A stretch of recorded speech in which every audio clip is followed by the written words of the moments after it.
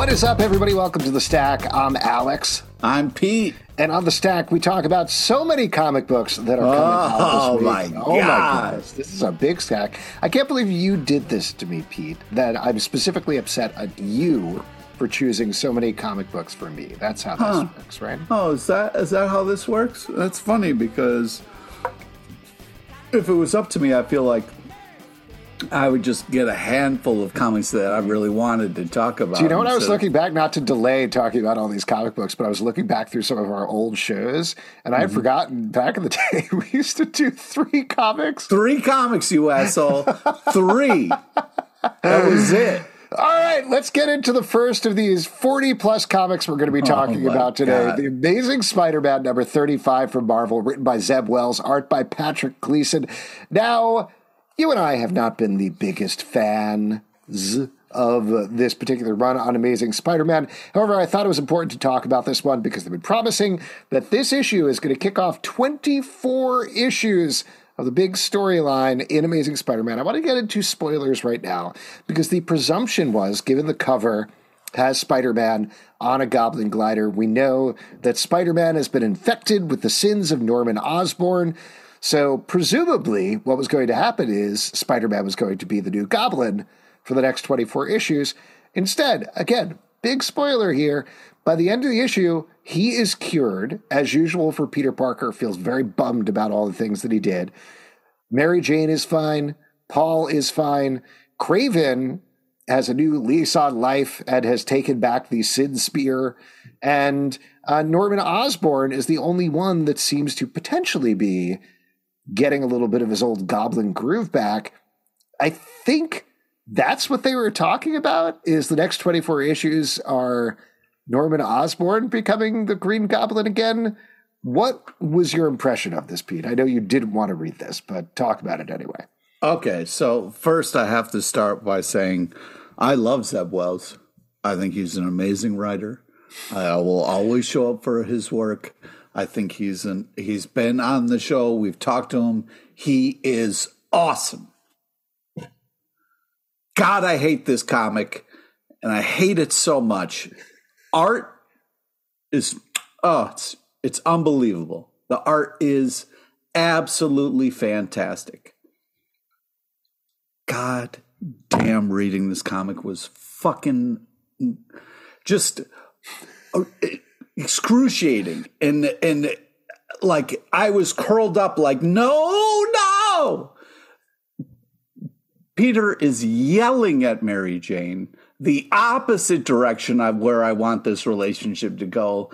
It was nails on a chalkboard to me. It was somebody chewing ice, which just runs a shiver down my spine.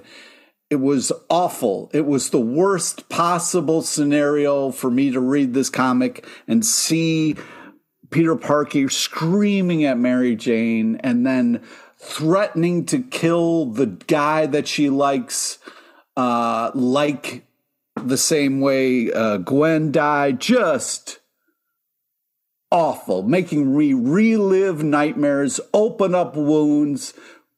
I mean, if you would have said to me, hey, Pete, what would be the worst thing you would never want to see in a comic book? I would have said Peter Parker yelling at Mary Jane, further driving them farther away.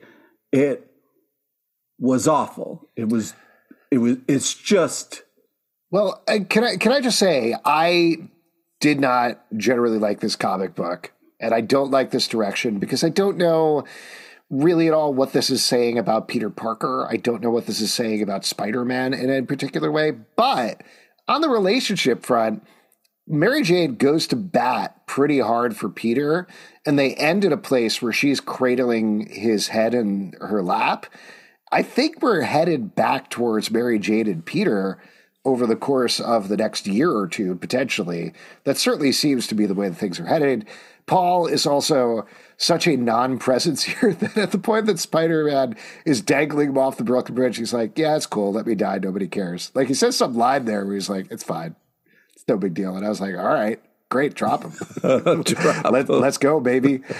I agree with you on Patrick Gleason. In this issue in particular, I don't think his art has ever been better The way that he draws the black suit Spider-Man is pretty terrifying. There's an action sequence where Mary Jane activates her jackpot powers, which I feel very iffy about anyway, but it's a really gorgeously drawn panel, like a really iconic Mary Jane look there. Even the small moments, like at the end, where you just got the kind of Green Goblin sitting there and you have that small little kind of amazing moment. Just the art that kind of captures the emotion on the face did such an unbelievable job of doing that. It just really pulls you right in those moments. Well, this is the thing that I think I want to get towards here is just to add in one more thing that's going to power at least the next couple of months of storylines. There's going to be a gang war running through Spider-Man and a bunch of other titles, which is another thing I don't love, like the realism of like, hey, I'm Tombstone and I'm Hammerhead. We're like goofy guys. But it's like, no, we're murdering people. We're a gang and people are dying from guns is just uncomfortable in a superhero comic book to me. I know you feel differently about that as a Punisher fan, among other things. But there's another beautiful panel here with Patrick Gleason where I think it's Hammerhead has killed a guy and you see him reflected in a pool of blood that I thought was a very cool perspective there.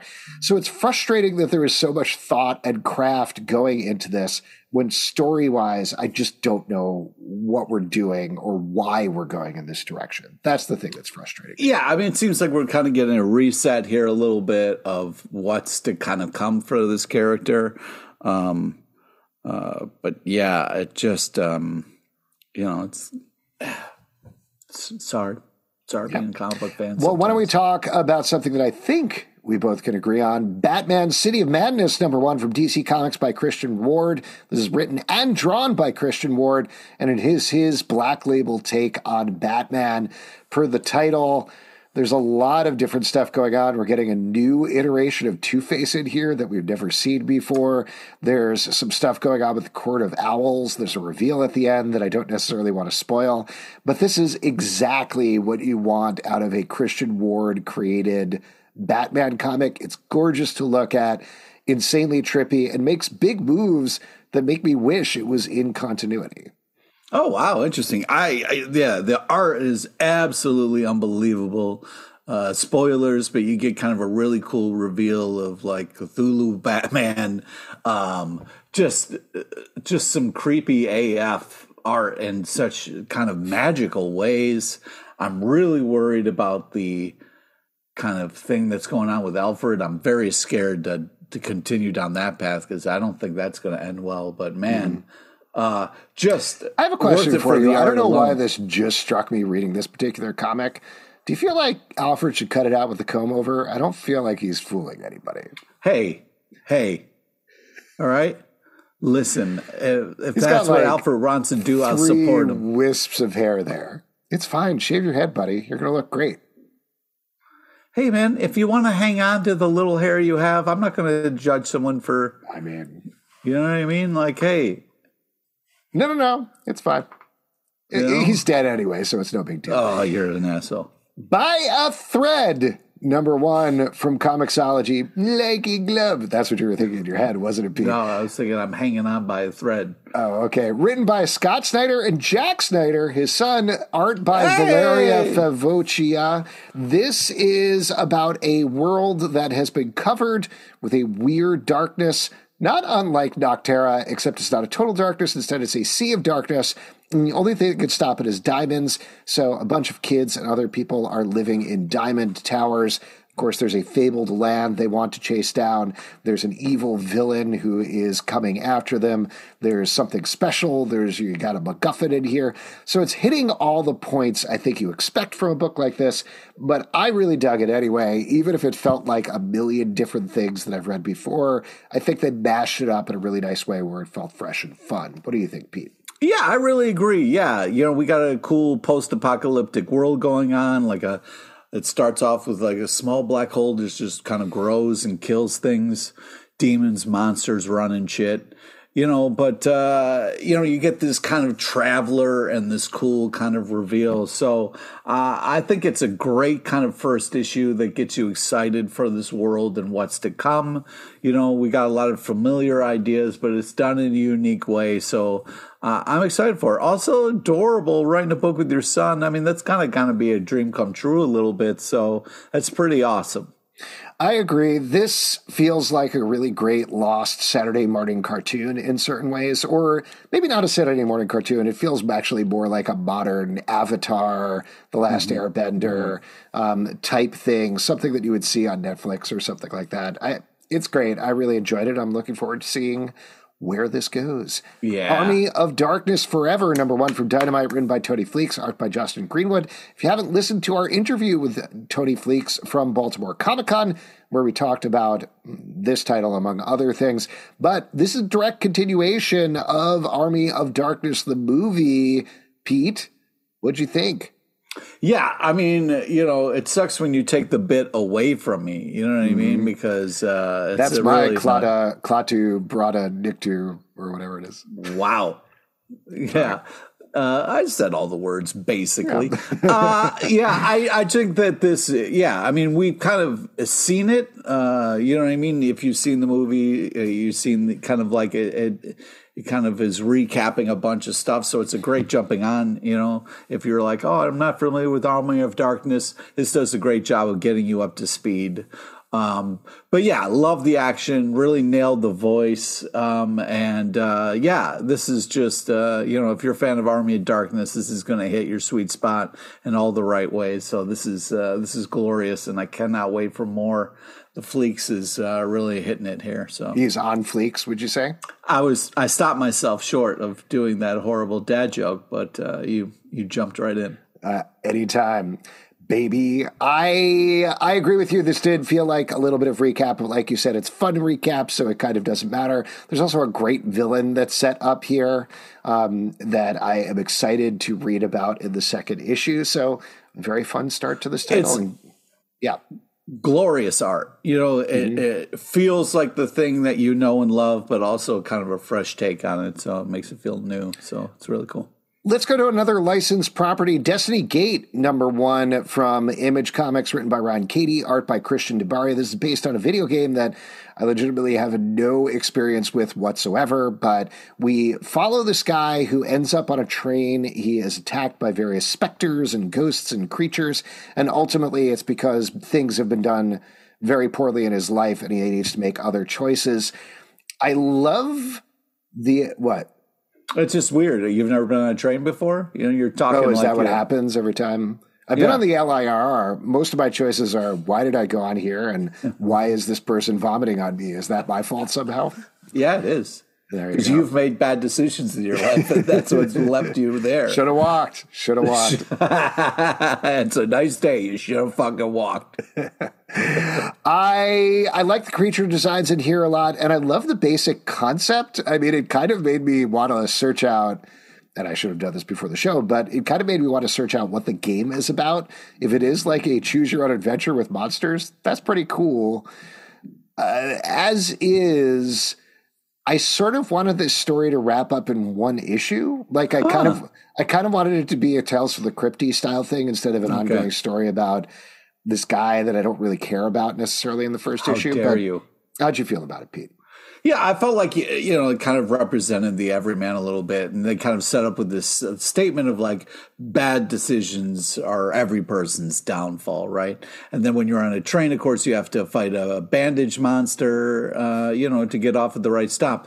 But I like this kind of setup. The art's unbelievable. The character designs are absolutely just fantastic. And it does a good job of kind of leaving you in this place of like, what do we do next, Mm-hmm. And I think for a #1, that's a cool issue. It's a great idea that's well executed. So, yeah, I'm excited to see what happens in the next issue, what choice he makes, what track he goes down. So, yeah, I think they did a great job of kind of getting you excited about this world to see what happens next. And I am intrigued enough to come back for more.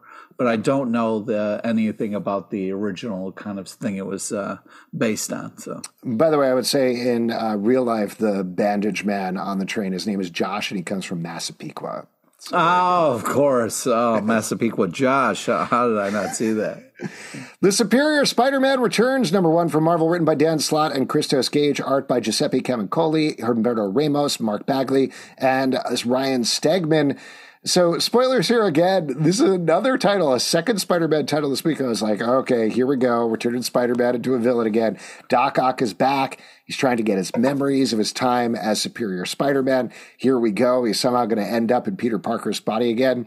And again, by the end of the issue, that's not what happens at all. In fact, the Superior Spider-Man does not return by the end here, though we're promised that's going to happen in the upcoming Superior Spider-Man series. But at this point, fool me twice, man. Fool me twice. Yeah, exactly. Well, I think you've got a real all-star cast on this. You got Gage and Slott, and the art here is just absolutely unbelievable. Anything Humberto Ramos does, I am always there. Even Bagley, Stegman, just unbelievable art. It's such a great. You should check it out just for the team.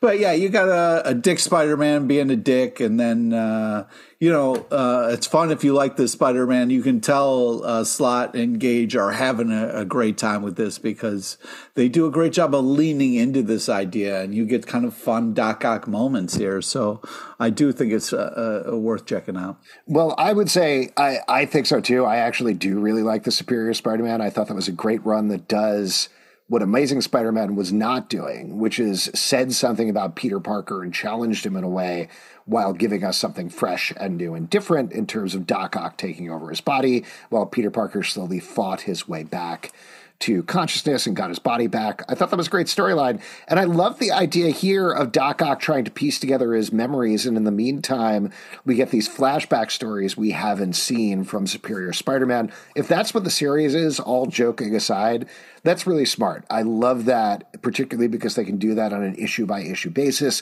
We also get a very new, interesting villain here that has a deep tie to the Superior Spider-Man. And also... Yeah. It's a fun world. There's a boxy robot who keeps offering people cakes and tea. That is fun. There's a bunch of Spider-Man henchmen who are like, what are we doing here? Why are we henchmen to Spider-Man? It's enjoyable. It's a good time. So, again, all joking aside about the ending, I think, like you said, this is a really solid book that is very fun to pick up. You also don't need to know anything about Superior Spider-Man because, as usual with the Dan Slott title, gets you caught up right quick right in this issue. Next up, Wesley Dodds, The Sandman, #1 from DC Comics, written by Robert Venditti, art by Riley Rosmo. Rather than picking up on the Sandman from Night Terrors, this is actually a classic tale of the Sandman as he investigates a weird mystery back in the day. I would say the draw, as usual here, is the art by Riley Rosmo, which is gorgeous and dreamlike. I mean, the Rosmo just kills it all the time. Yeah, I mean, too bad JT Sizz isn't here because he's a big fan of the Sandman. But yeah, I think this is a crazy first ish, just really very cool in a lot of the ways that it, kind of the tone, the paneling, all the different kind of magical stuff that happens. I was transported, so it did such a great job. But I did like the first half a little bit more. I felt like the more we got to kind of know him, the more douchey he's kind of revealed to be. So I'm very interested to see kind of what happens moving forward. Yeah. Good book. Let's move on to a very advanced one. This is the Ministry. Yeah, don't spoil it. The Ministry of Compliance, #1. This is out November 15th from IDW. It's written by John Ridley with art by Stefano Raphael. And this book, I'm going to give you what I thought the pitch for this book was. This probably almost definitely wasn't the pitch for this book, but reading it, it feels like Greg Rucka's Lazarus meets the movie Equilibrium. Do you remember that movie with Christian Bale and Taye Diggs? Did you ever watch that? Oh, man. No? Great Taye movie. Diggs. I'll spoil it for you, but Taye Diggs, his head gets split in half the wrong way, and it kind of like slides off. It's very cool. But yeah, it's a bunch of like, so this is God, I'm almost. I don't want to spoil the big twist here that You rolls dudes, out. don't you dare. I don't want to, but it's set up. You're following this woman who is the lead of the Ministry of Compliance. She's on Earth. She's slaughtering tons and tons of people. Stop spoiling it. No, I think it's okay to talk about the first couple of pages. And then it slowly unravels why she is killing all these people, what the Ministry of Compliance is, how it ties into these other ministries. There's a big twist in the middle of the book that I absolutely did not see coming that changes everything for the first half of the book. But I think, like Lazarus, you have these this very complicated sci-fi world that is mostly boiled down to some cool-ass action sequences throughout. And then if you want to dig into it, there's politics, there's things that are parallel to our world and how they operate at the same time. John Ridley, of course, is going to set things in the real world and talk about that. And the art by Stefano Raffaele, the characters are stunning to look at, absolutely gorgeous throughout. And the fight scenes and everything that goes on is bloody and almost nauseating at points. This is a book to definitely look out for when it comes out in November. Oh man, I got nothing to say. You said all the things. I just thought this was very cool, so fun. Love all the twists and turns. Love the mystery of it all. Very sleek art. It's got a great kind of style to it. It's violent as hell. This is just great. More, please. Yeah, and the last thing that I'll say is it also has a lot of tones. It's very funny at point, which is another way that I'd compare it to Very Lazarus. impressive that they can pull all that off, you know? Yeah, it's funny, it's dangerous, the twists are good, it's also a spy thing at the same time. Great book. Next up, another advanced one, Blood Commandment #1, out November 1st from Image Comics. This is by Szymon Kondransky, who is the creator of another book that we're going to be talking about a little later in the stack called Something Epic that I think we've been enjoying quite a bit.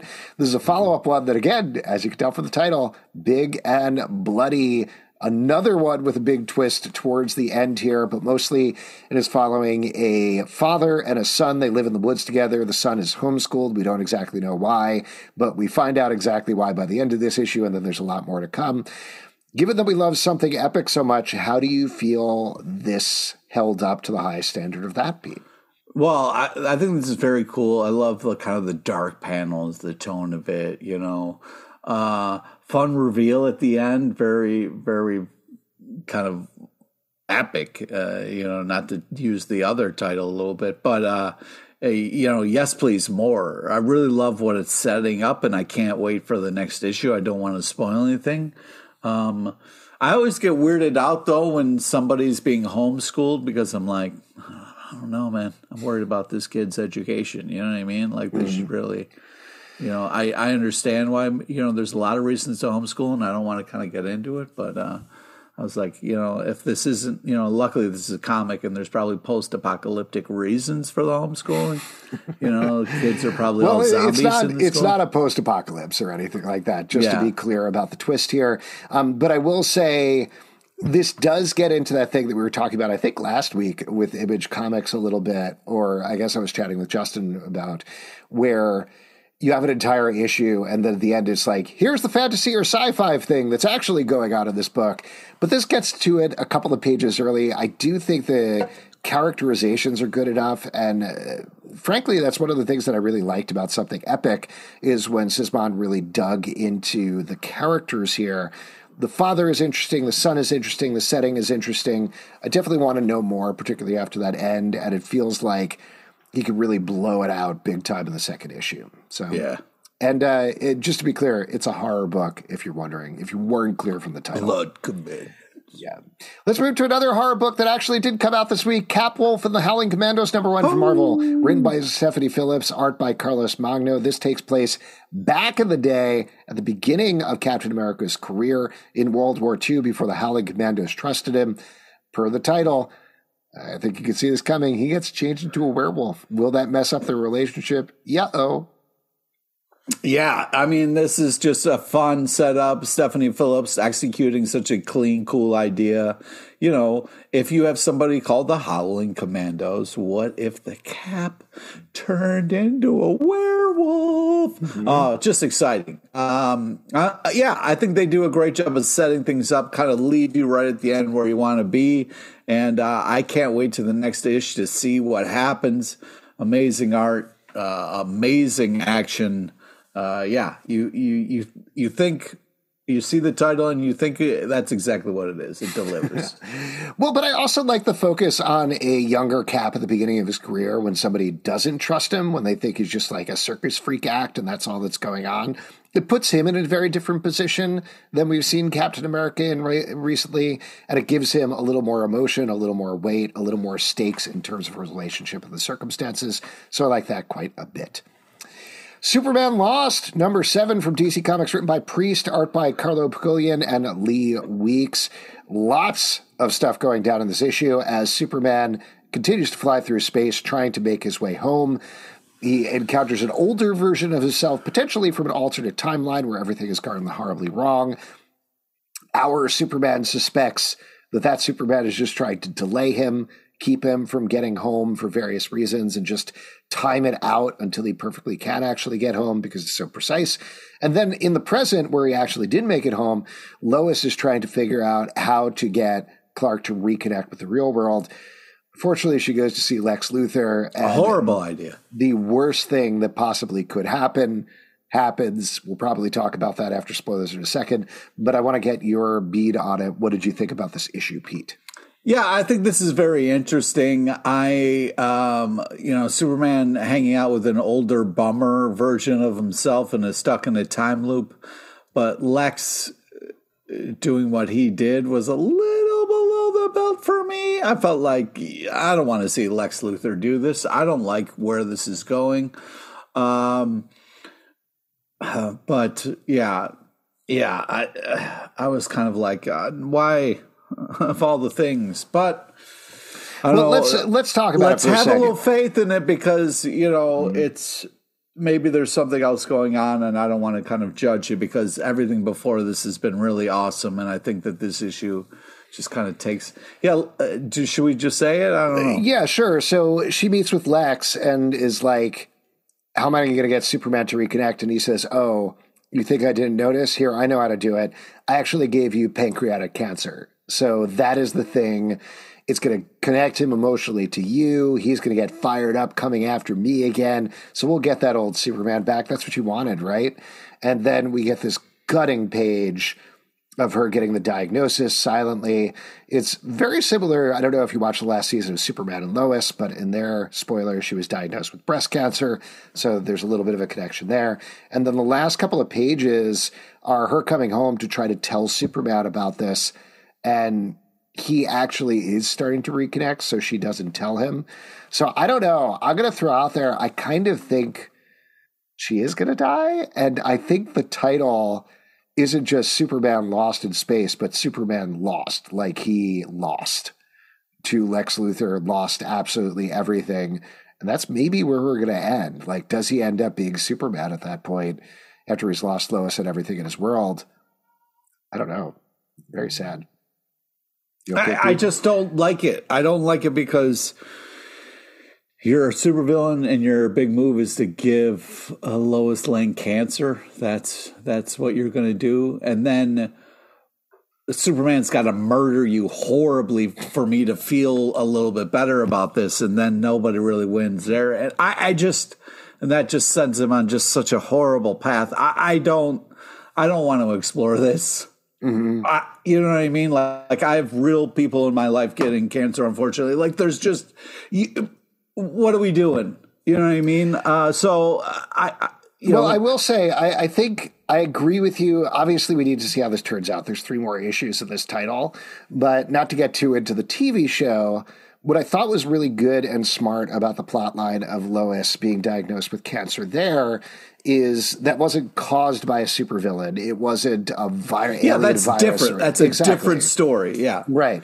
And you're dealing giving with Superman it in a way something that's real. Right. Where Superman is getting something where he's like, I can't punch this. I can't use my heat vision to destroy this. How do I deal with this?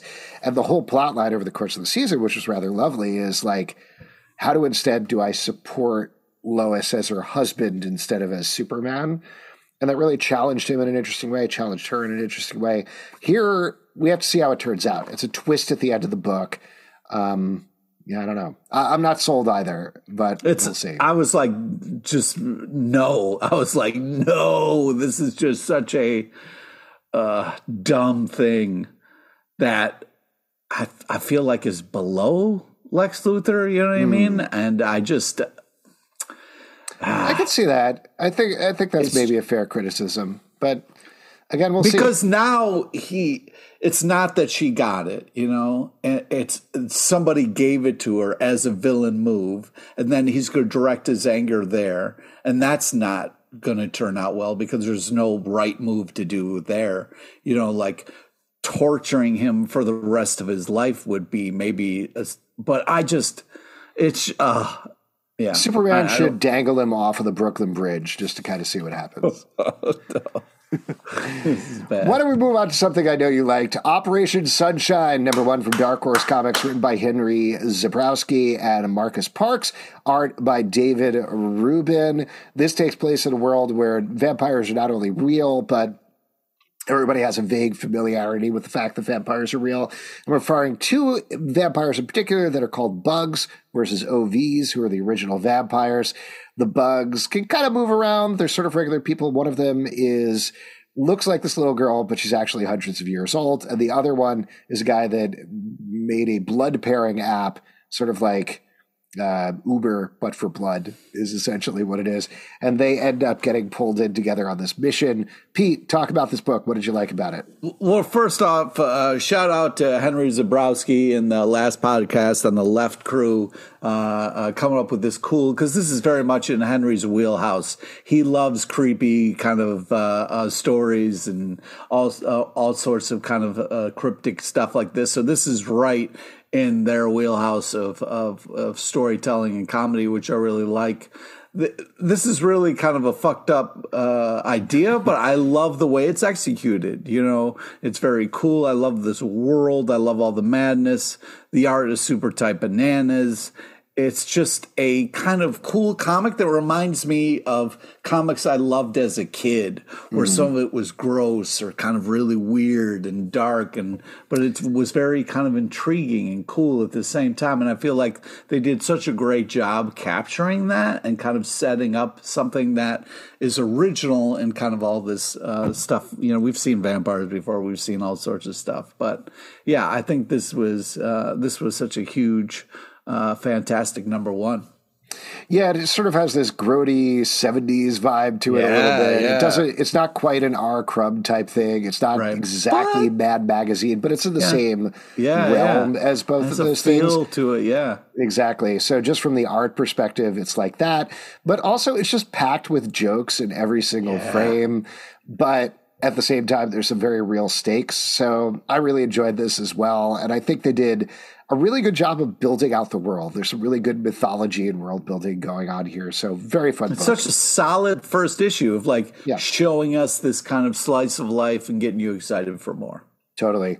Undiscovered Country, #26 from Image Comics, written by Scott Snyder and Charles Soule, art by Giuseppe Camuncoli and Leonardo Marcello Grassi. Big stuff going down in this issue as we finally flash the outside world where the United States has given everybody the cure for the Sky virus. We're following a couple of people who do not benefit from that, some who do. And then meanwhile, back in America, they're like, what's going on? What happened here? Wait, I thought that was our whole mission. So it basically takes the entire premise of the book and throws it out of whack in one issue in a wild way I wasn't expecting. Yeah, I mean, Scott Snyder and Charles Soule are just veterans who are kind of playing with the form in such a cool way.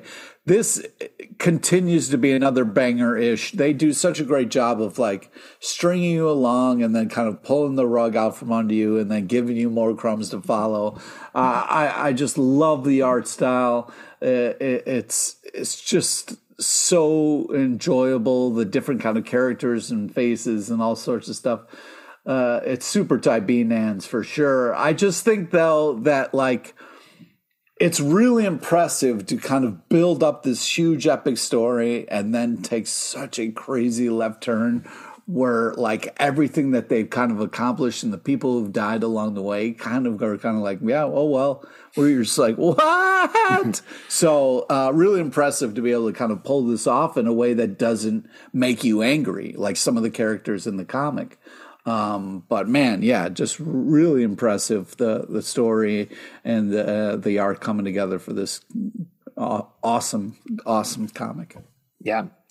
Let's move on and talk about City Boy number 5 from DC Comics, written by Greg Pak, art by Minkyu Young. In this issue, City Boy is encountering Swamp Thing, finds out some truths about his mom, which is what he's been searching for all along.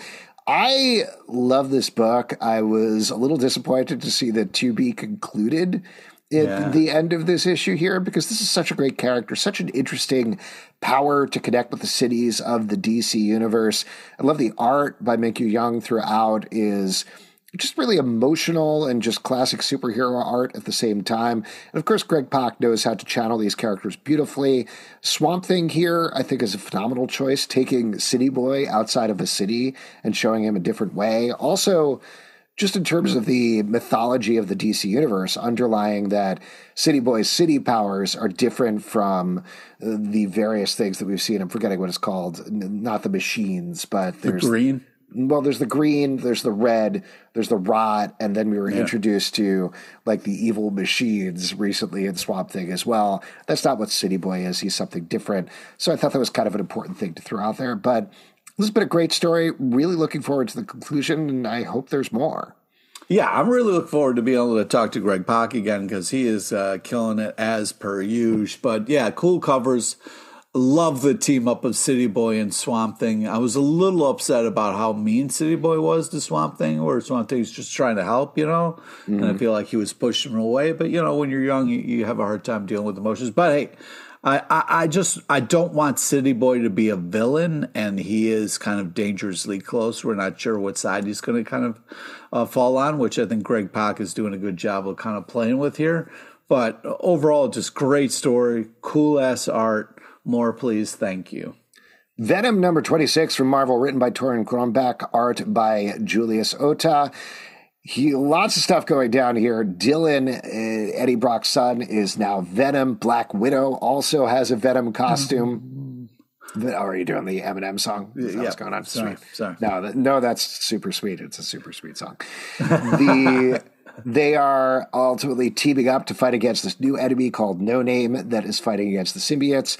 So lots of complicated stuff. You're our goop expert here, Pete, both in terms of Gwyneth Paltrow's company and also in terms of Venom and symbiotes. What do you think about this? I don't know about that first part.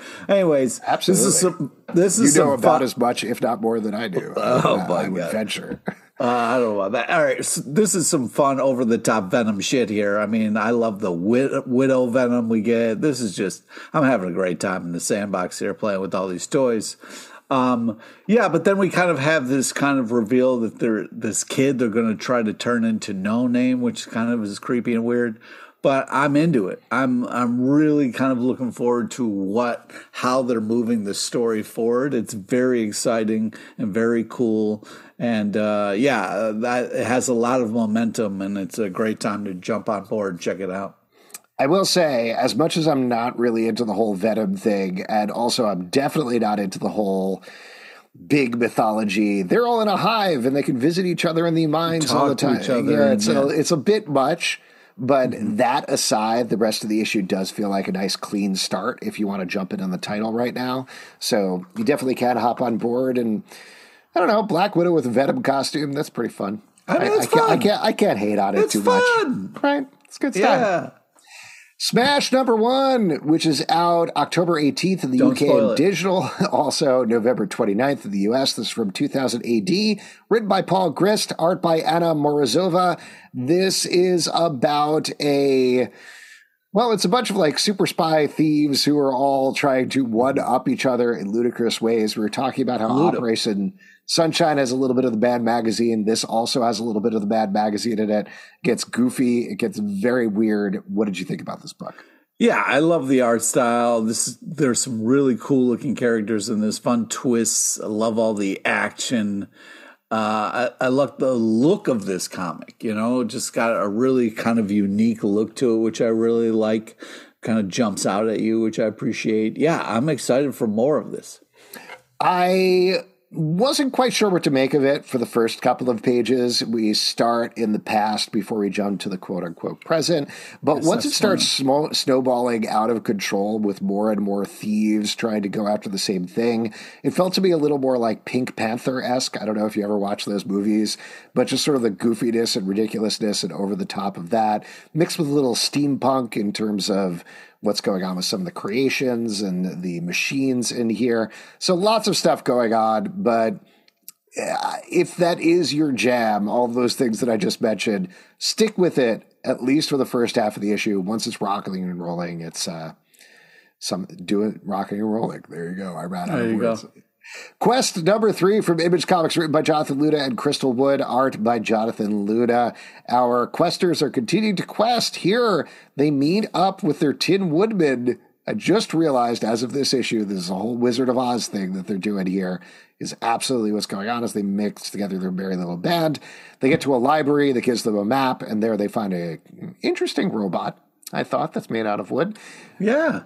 I still am not sold on this series, but I like it more every issue. You can't believe it, Pete.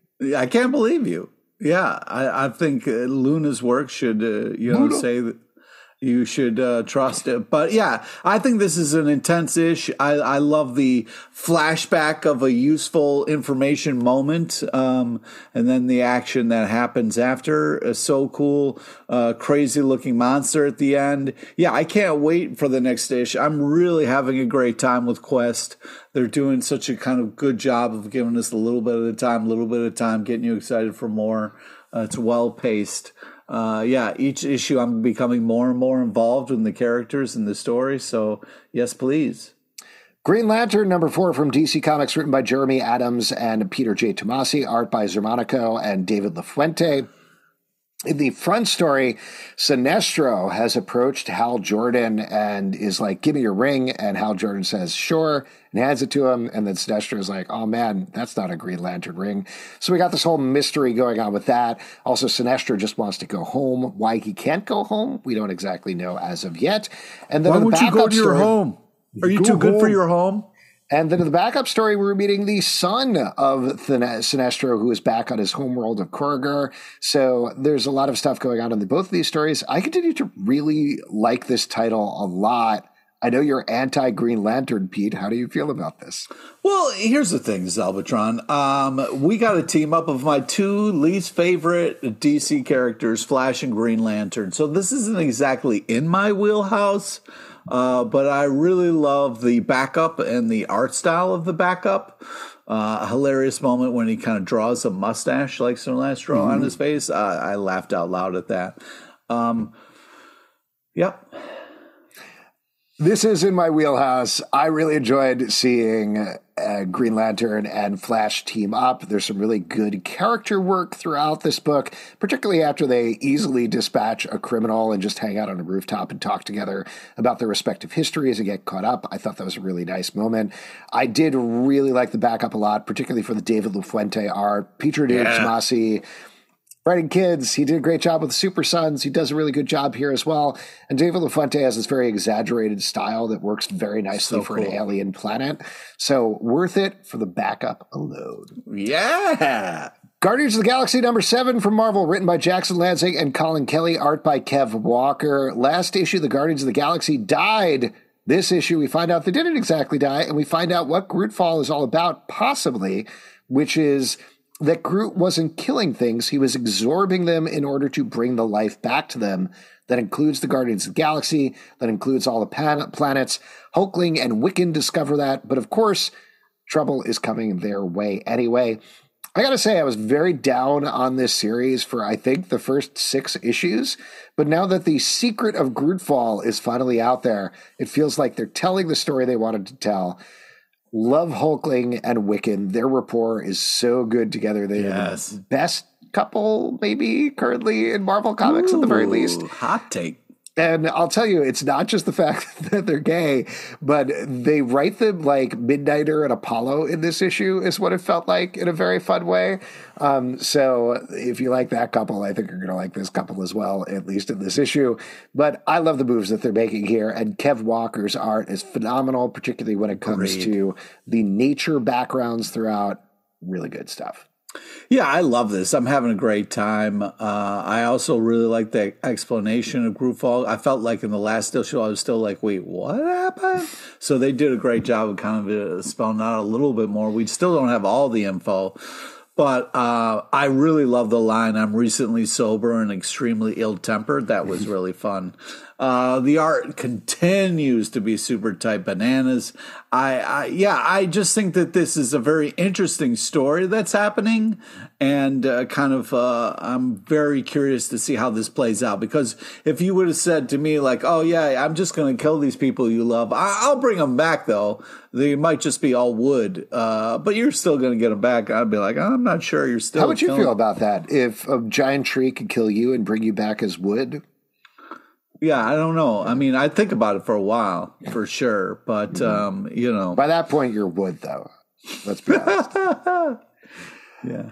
Good stuff from the world of Minor Threats. The Alternates #2 from Dark Horse Comics, written by Patton Oswalt, Jordan Bloom, Tim Seeley, art by Christopher Mitten and Tess Fowler. So we are following yet another, a hero team that is very like C or D tier hero team. They went on a weird adventure during an epic crossover and came back horribly changed, are now all part of a therapy group, and now once again trying to be heroes, doing it in the worst way possible.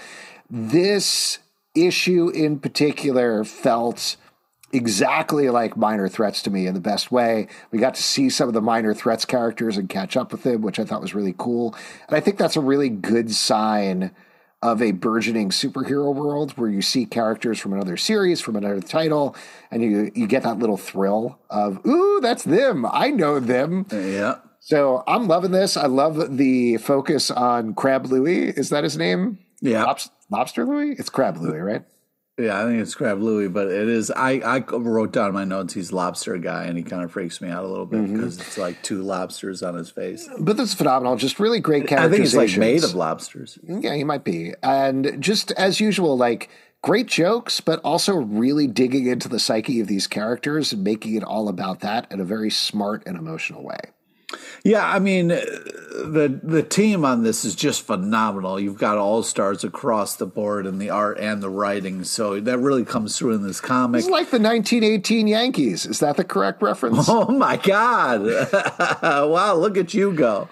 But yeah, I just think they're very interesting characters, so unique, have such a cool look to them. Really love the designs, but the lobster guy does freak me out a little bit. Love the dialogue and all the stuff going on. I really can't wait for more. Art is bananas tight. Fish Flies, #2 from Image Comics by Jeff Lemire. We are following a criminal who got turned into a giant fish fly and the snotty-nosed girl who is hanging out with him anyway. and teaching him to jump.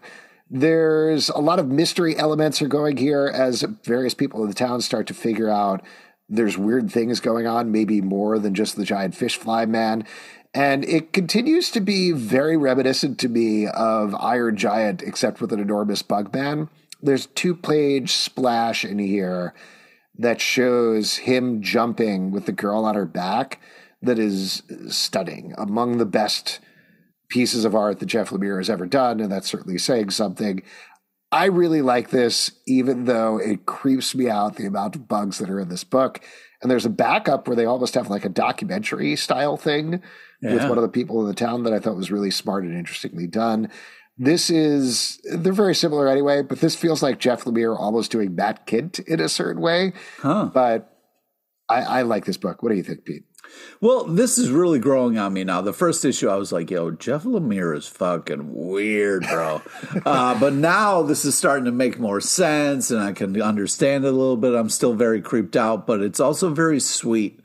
and I'm getting the story now, so I'm having a great time. I feel like this really did a great job of clicking in for me. And like you said, the art is not only creepy, but also gorgeous, very moving. There's some real emotional moments here. I'm having a blast with this. Can't wait for the next issue. Danger Street, number 10 from DC Comics, written by Tom King, art by Jorge Fornes. Last issue was what I thought, at least, the high watermark of the entire series, the one that I liked. I haven't been necessarily digging this. And this issue, we got back to the regular plot. Huge bummer for me. Oh, man. The helmet is back. I'm loving it. I'm having such a great time. You were going to love it. You go to visit your old friend in the hospital. We get this little asshole kid with the sword. Just some crazy dark side shit kind of revealed, spoilers, but love all the dragon stuff, like the kind of quotes that were pulled out of this. Very cool, unique. I'm having a blast with this book. Tom King is killing Danger Street. I'm really enjoying this. Very scared and excited to see what's going to happen next. I'm glad you are enjoying it. I like Jorge Fornes' art quite a bit. His characterizations are fantastic. I wish I knew what was going on. Stop worrying about it so much. That's all you ever worry about, Pete. Who are you? Star Wars Dark Droids, number 3 from Marvel, written by Charles Soule, art by Luke Ross. There is a virus taking the Star Wars galaxy, or at least the droids, and infecting all of them, called the Scourge. It is coming after Darth Vader and using C-3PO's body to do that. I mean, I'd love to use C-3PO's body. Oh, right oh, did I make that weird? Yeah, you sure did, you scaby bastard. Yeah, go ahead. Well, all I was going to say is last bit of plot here is the Scourge is trying to take over flesh. That's how it feels it can extend itself, and it thinks Darth Vader is the perfect outlet to do that. Of course, it doesn't go quite as planned. What were you going to say, Pete? Yeah, I was very kind of emotionally upset about when this story started because, using 3CPO for evil, it just kind of hurts my childhood a little bit. But it just really kind of clicked in for me in the third issue. It makes sense why they're going after Vader. But also this is fun. You're rooting for Darth Vader a little bit in this issue, which is something I didn't think I would be doing. So it was great. Although, in the regional series at the end of it, you're kind of, Return of the Jedi, you're rooting for Vader at some points. But I just think that having Vader in this kind of helpless, kind of no arms, no legs, but he's still just Darth to be Vader. very specific about it, it is this badass action sequence where Darth Vader is in his bacta tank, so he doesn't have a suit on, he doesn't have arms, he doesn't have legs because they've been chopped off by Obi-Wan, and these bad droids break him out and are like, aha, we got you now, but it's Darth Vader. So he absolutely wrecks shop with them, destroys them. Spoilers, but yeah. I mean, yeah, it's exactly what you want out of a Darth Vader sequence like that, and just proves that he doesn't need the armor. He doesn't need anything. He's Darth Vader, which I thought was great. I like the move at the end here in terms of where the Scourge is going next. The designs of the fleshed out droids that he's been experimenting on are very disturbing. Yeah. And also the design of the Star Destroyer that's been scourged out, I thought was very cool as well. This is a villain that I was a little iffy about because it feels very the Borg to me, but it's enough of a twist that it feels different. It's interesting. And it's definitely ramping up the danger for the Star Wars universe in an interesting way. Yeah. And also just really solidifying why Darth Vader is such an unbelievable villain. Yeah. House of Slaughter, number 18 from Boom Studios, written by Sam Johns, art by Letizia Kenichi. We are following a member of the House of Slaughter, a small boy who lost both of his arms in a monster attack, joined the House of Slaughter, and is now supposed to be undercover with this house full of orphans. Only for the first time, he feels like he's home again. He identifies it with his sister, who he lost. In this issue, we get his full backstory in terms of what happened to him in the monster attack, and the danger ramps up for him on multiple fronts. This continues to be one of my absolute favorite arcs of this series so far. I love this character.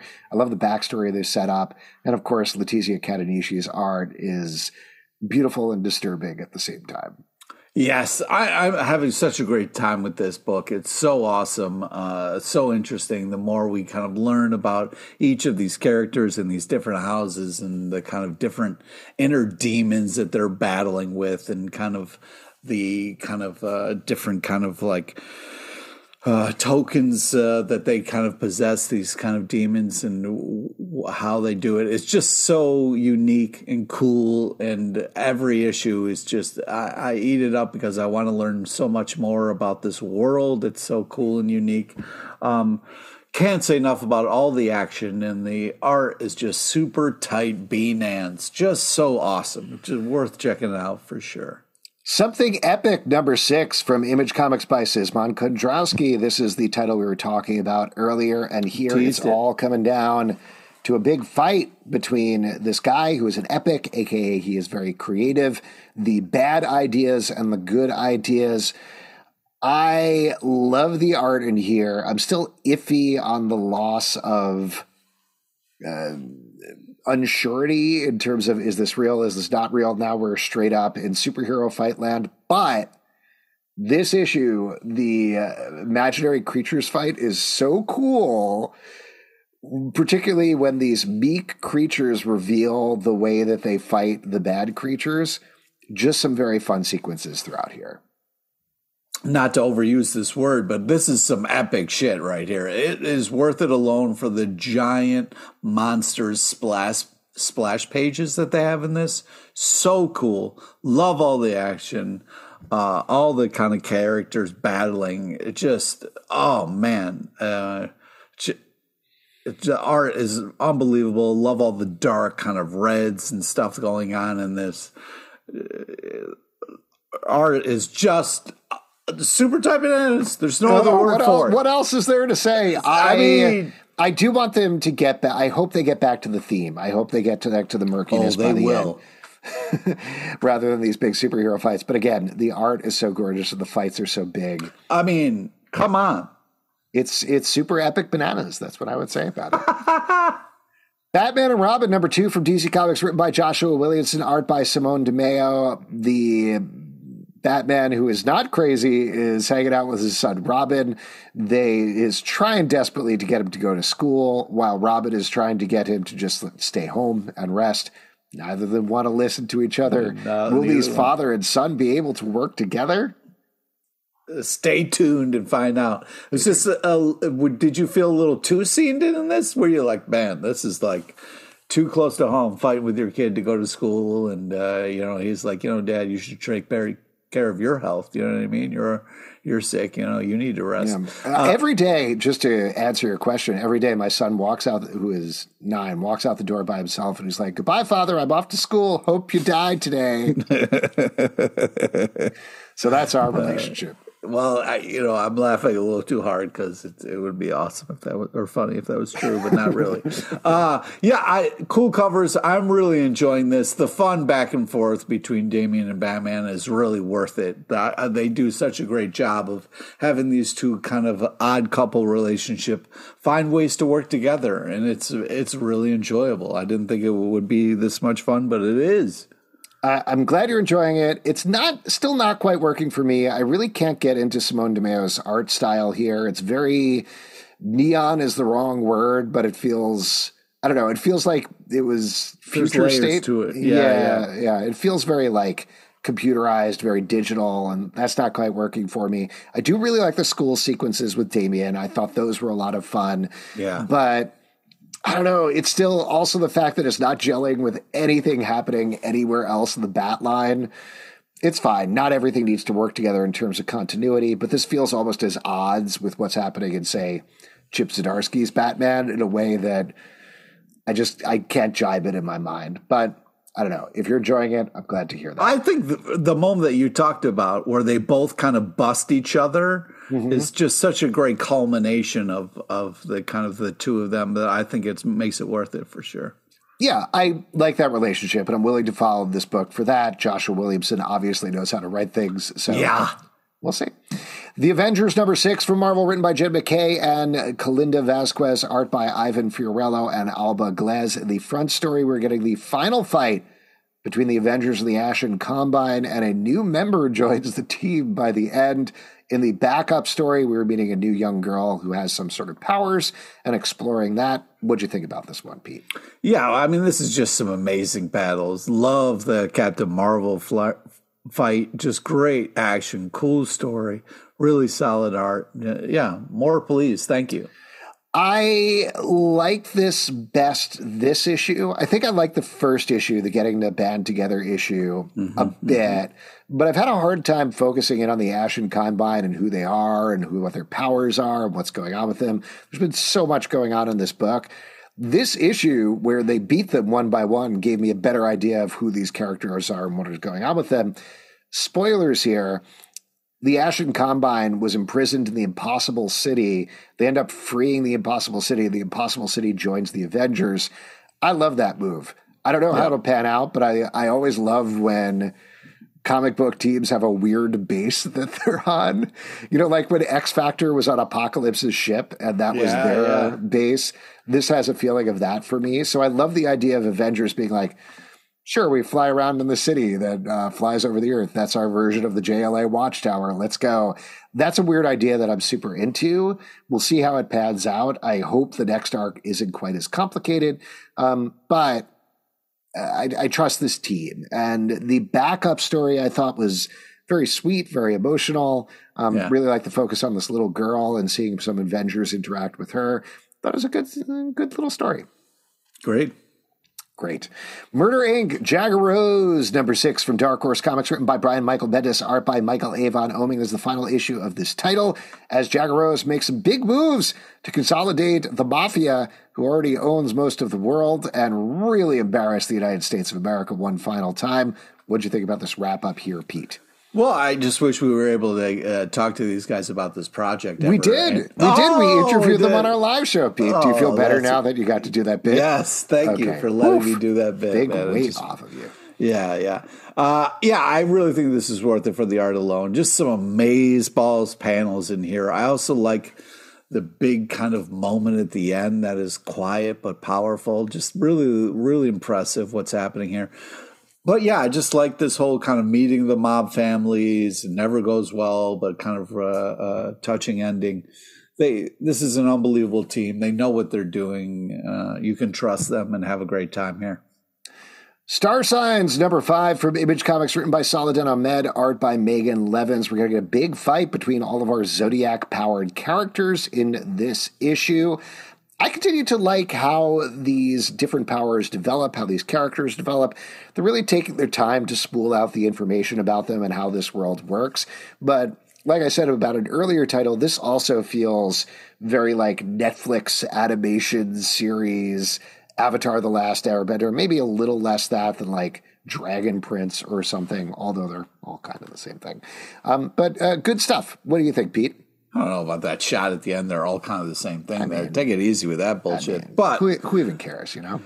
Oh, my God. You just made so many people angry. All right. Yeah, I love this battle issue. There's some really great kind of fight sequences in here. Love the art style. I love how they took a small chronic break. You know what I mean? They really amped up the action. Badass team that's on this book. I'm having a great time. World's Finest, Teen Titans, number 4 from DC Comics, written by Mark Waid, art by Emanuela Lupacchino. In this issue, a bunch of the Titans go back to a normal old house and hang out with each other, and we see what's going on there. Meanwhile, back at Titans headquarters, they're dealing with some stuff as well. I like the hangout vibe of this book. Mark Waid knows how to write these characters in a very earnest, all ages way. Emanuela Lupacchino's art is absolutely gorgeous throughout the book. Really clean line work, really bold colors from the colorist as well. I'm struggling a little bit about what this book is about and what the narrative push of it is as a title, rather than, hey, here's some stuff about the Titans. But what do you think, Pete? Yeah, I think we kind of got a hangout-ish. This first off, great cover. Fun story, kids being kids, Aqualad not used to stairs. Hilarious. Good art. Not really a lot going on in this ish, but Yeah. it's a real slice of life kind of thing. So it's kind of sweet and adorable. So if you're looking for something that's like, hey, I just want to spend some time with these teens. Yeah, Go right I ahead. wish it would choose one of the two things because it had this interesting setup in the first issue of some mystery villain building up. Yeah, but we're going to get there. No, and I know we're going to get there. We're going to get the new Terror Titans or whatever it is. And they've been slowly building that up. But at the same time, you do just have the Titans like hanging out, and that's it. And I wish it was one of the two things. I wish it was either Titans hanging out with no overarching plot, and we just knew it was done one issues, or they were digging into the Terror Titans thing a little bit more. I don't know. It just feels like it needs to make a choice there rather than casually throwing in the Terror Titans thing at the end of the issue. All right, well, I'll just send this over to Mark Way and give him your notes. Oh, please don't. Oh, no. Oh, no, please don't do that. Oh, God. Fucking I'm in so dick. much trouble. It's okay. I feel like I could review things on our review show, Pete. all right. Blade #4 from Mark. You opened up the show by being like, I love Zeb Wells, but I hope the Spider-Man title dies in a fiery explosion. That's not what I said. Yeah. Don't put Quote, words in my direct mouth. quote. Blade #4 for Marvel, written by Brian Hill, art by Valentina Pinti with Elena Casagrande. It's Blade and Doctor Strangers on a train is what's going on here. Oh, my God. As Doctor Strange and Blade team up to fight their way through a train to a bunch of vampires that are in the front. Can I give a absolutely terrible note on this issue that you're absolutely going to hate? Because I thought the action was very fun. I really enjoy the concept. I couldn't help but wish the entire issue that they hadn't tried a little something different in terms of the layouts. Like, Ah! I'm sorry, but I was trying to think. I couldn't get out of my head how they would have done the same thing in Nightwing, where it would have been laid out with like What the them fighting through the This is train the entire completely time. different comic by completely different company. You can't want them to make this like Nightwing, you fuck. All I'm saying is, what if instead of this, I was reading an issue of Nightwing. You're such a dick. This is first off such a badass ending. I loved it. I loved his line, "Hey, skinless," so cool. Love the Doctor Strange team up. Love all the vamp killing. Just great stuff. This is a badass comic. Art is not bananas tight, and I love the violence and the coolness that is Blade, and I think they're doing such a great job of kind of channeling this. You know, because sometimes when you're kind of like frustrated and on a train, you wish you could just kind of slice your way through it. You know, it's a good stress reliever. Yeah, like when you're on the LIR, for example. Exactly. Yes. Would you say it's super tight Blade nowadays? Yes, I would. That's exactly great. what I would say. The Hunger in the Dusk, #3 from IDW, written by G. Willow Wilson, art by Chris Wildgoose, following two different storylines. One where there is a newly married orc couple that is journeying through the land, dealing with some dangers. Meanwhile, we're following a mixed race, human, orc. I think there's some elves maybe in there as well. And we're finally getting to see the enemy that they're fighting, which are these distended, pale orc creatures. I thought they were vampires, but I guess maybe they're not vampires. It's out during the day. I guess we'll see what happens. They're like a scotch. They're like There's a scotch of They got a vampire touch in of the there, a old little vampire in sprinkling there. of a vampy. What's really working for me in particular about this book is the character designs. I feel Yes. like a broken Stop record taking here. all my things. No, go yes. ahead. Say it, Pete. Go. Yeah, first off, I love the kind of quest that they're on, and these kind of orcs, kind of working way through this with all the action and adventure. The art is just so damn good, and the character designs are so amazing. Just very cool looking, smooth, kind of like how it all. Well, it feels like one of those shitty animated shows on Netflix that nobody cares about. Stop like the really bad shitting ones. The on one that- Netflix all and the shitting same. on shows Oh my on God, Netflix. so You fucking bad. asshole. It's like I watch a ton of anime on Netflix Me and I too. enjoy all I love of it. I love it. I'm kidding.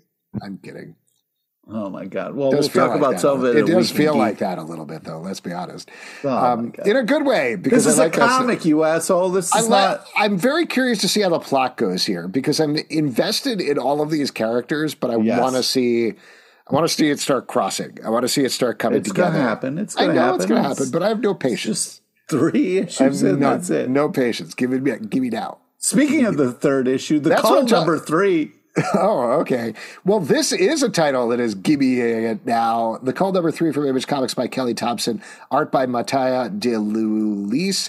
We have been following a bunch of kids who are tracking down somebody's missing brother. They stumbled across a magical land. Last issue, we ended with a panda that grew to large size and was talking. And this issue, we find out a lot more about this land. Of course, it's very dangerous. All of our characters get weird powers by the end. And also we loop back to the absolutely batshit insane way that this title started off in the first couple of pages of the first issue. Oh my God, so many big moves going on every single issue here as we dig further into this wild world. This is 100% one of my favorite books on the stands right now, not just in terms of Kelly Thompson's plotting, but also the art is like, I don't know. I wish, it is epic. It feels almost 3D in a way. It feels like these characters are popping out of the backgrounds out at you.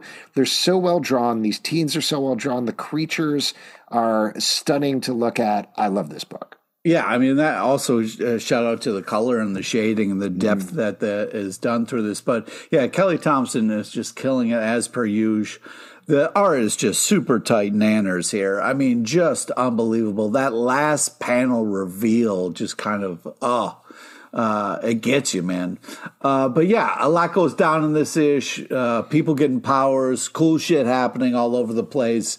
You're having a great time. But you're right. This is moving at a quicker pace than the last book, which is very rewarding and cool. But, you know, sometimes people take their time with stories. Yeah, you gotta cherish time. You gotta cherish it. We're moving like an LIRR train, and there's no turning back, man. Oh boy, we're on a one-way train to Massapequa. X-Men Red number 16 from Marvel, written by Al Ewing, Rafael Dracon, and Carolina Munez. Art by Yikadre Cedar and Marcelo Costa. This is following a civil war that is happening on Mars between various X-Men characters and friends against the Four Horsemen of the Apocalypse.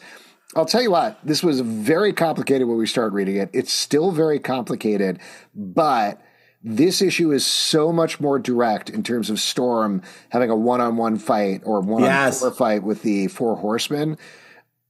By far my favorite issue of this that we've read so far. You liked it too?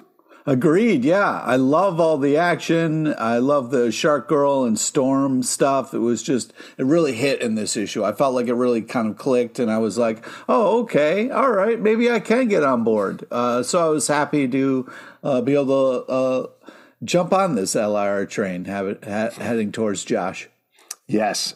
Good stuff. Definitely pick that up. Star Trek Halloween number 2 from IDW, written by Christopher Sakura, art by Joe Eisma. I just want to give a shout out, first of all, to the fact that this seems to be coming out weekly, which I think is great. Like, make it a big October event. Very, very fun. But a creature called Red Jack has taken over the holodeck and is stretching it out through the deck of the Next Gen Enterprise, has turned Data into a Frankenstein monster. And of course, how do you fight a Frankenstein monster and Red Jack, who is basically Jack the Ripper? Of course, you turn the crew of the Enterprise into Universal movie monsters and send them into the holodeck. Yep. This is a absolute blast to read. I gave a shout out to Joe Eisma's art in the last episode talking about the first issue of this, which I absolutely loved here as well, particularly his designs for, I want to say Jonathan Frakes, Riker, Troy, it's Worf, and Picard as movie monsters. I thought were absolutely delightful, the reveal of that. I love this. I love this book. I'm having such a fun time. It is the perfect amalgamation of Halloween and Star Trek. Yeah, this is a great mashup idea. Really well executed. Monsters and Star Trek just kind of meeting in such a fun way. Great execution, fun art. It just was kind of, I was like, oh, this looks fun. And it was. So great job. I'm excited for more. Let's move on to a collected trade volume, Serial, Volume 1 from Ahoy Comics, written by Mark Russell, art by Peter Schneeberg. This is correcting several issues of the series, I believe, that is all about monster cereal monsters in classic Mark Russell style, treated very emotionally and very seriously while packing so many puns per page. Oh, my God. You are not even going to believe it. I will throw out there that I thought of the whole story, the first issue, which focuses on their riff on Count Chocula doing a breakfast party and facing down with his arch rival Duke L'Orange, was perfect. Just a absolutely perfect mix of ridiculous cereal jokes and giving Count Chocula a real emotional backstory at the same time. And then the rest of it works in these monsters in very fun ways. We get to see Lucky Charms. We get to see the most insane Quaker Oats guy you've ever seen in your entire life. So I really love the rest of the book, but that first bit, the book is worth picking up just for that first issue in the collection alone. Yeah, I mean, if you're not having fun in that first part, you should just walk away because that's what it is. But yeah, I just really love the art style. It has this old school kind of feel to it, which really kind of brings it to life in such a cool way. It's such a fun kind of mix up of ideas and fun execution. Really, it's just such a blast on many levels. You get your money's worth for sure in this. It's awesome.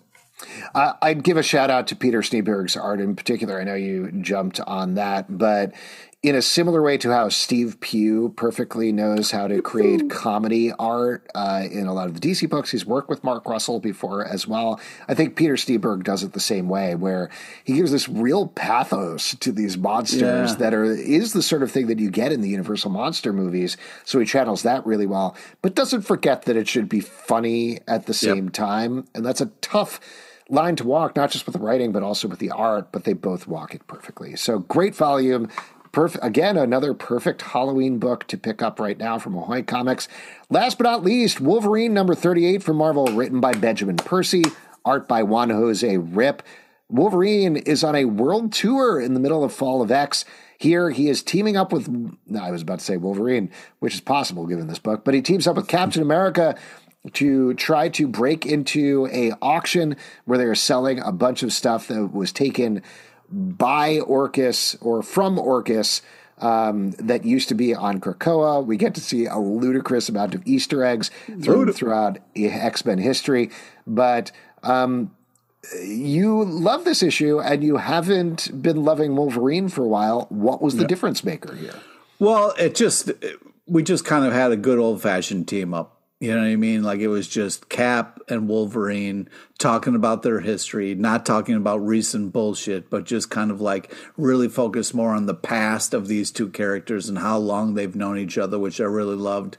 And it's just them whooping ass together. It was just such a cool team up that also had Easter eggs throughout their history. I just had such a blast on this. It was such a simple, well-executed idea, and I was just so happy for it. And the art was super type bananas and just such a cool kind of thing to look through, but also to kind of look up different artifacts. It's very rewarding. Such a great book. I was so happy to be able to enjoy Wolverine again.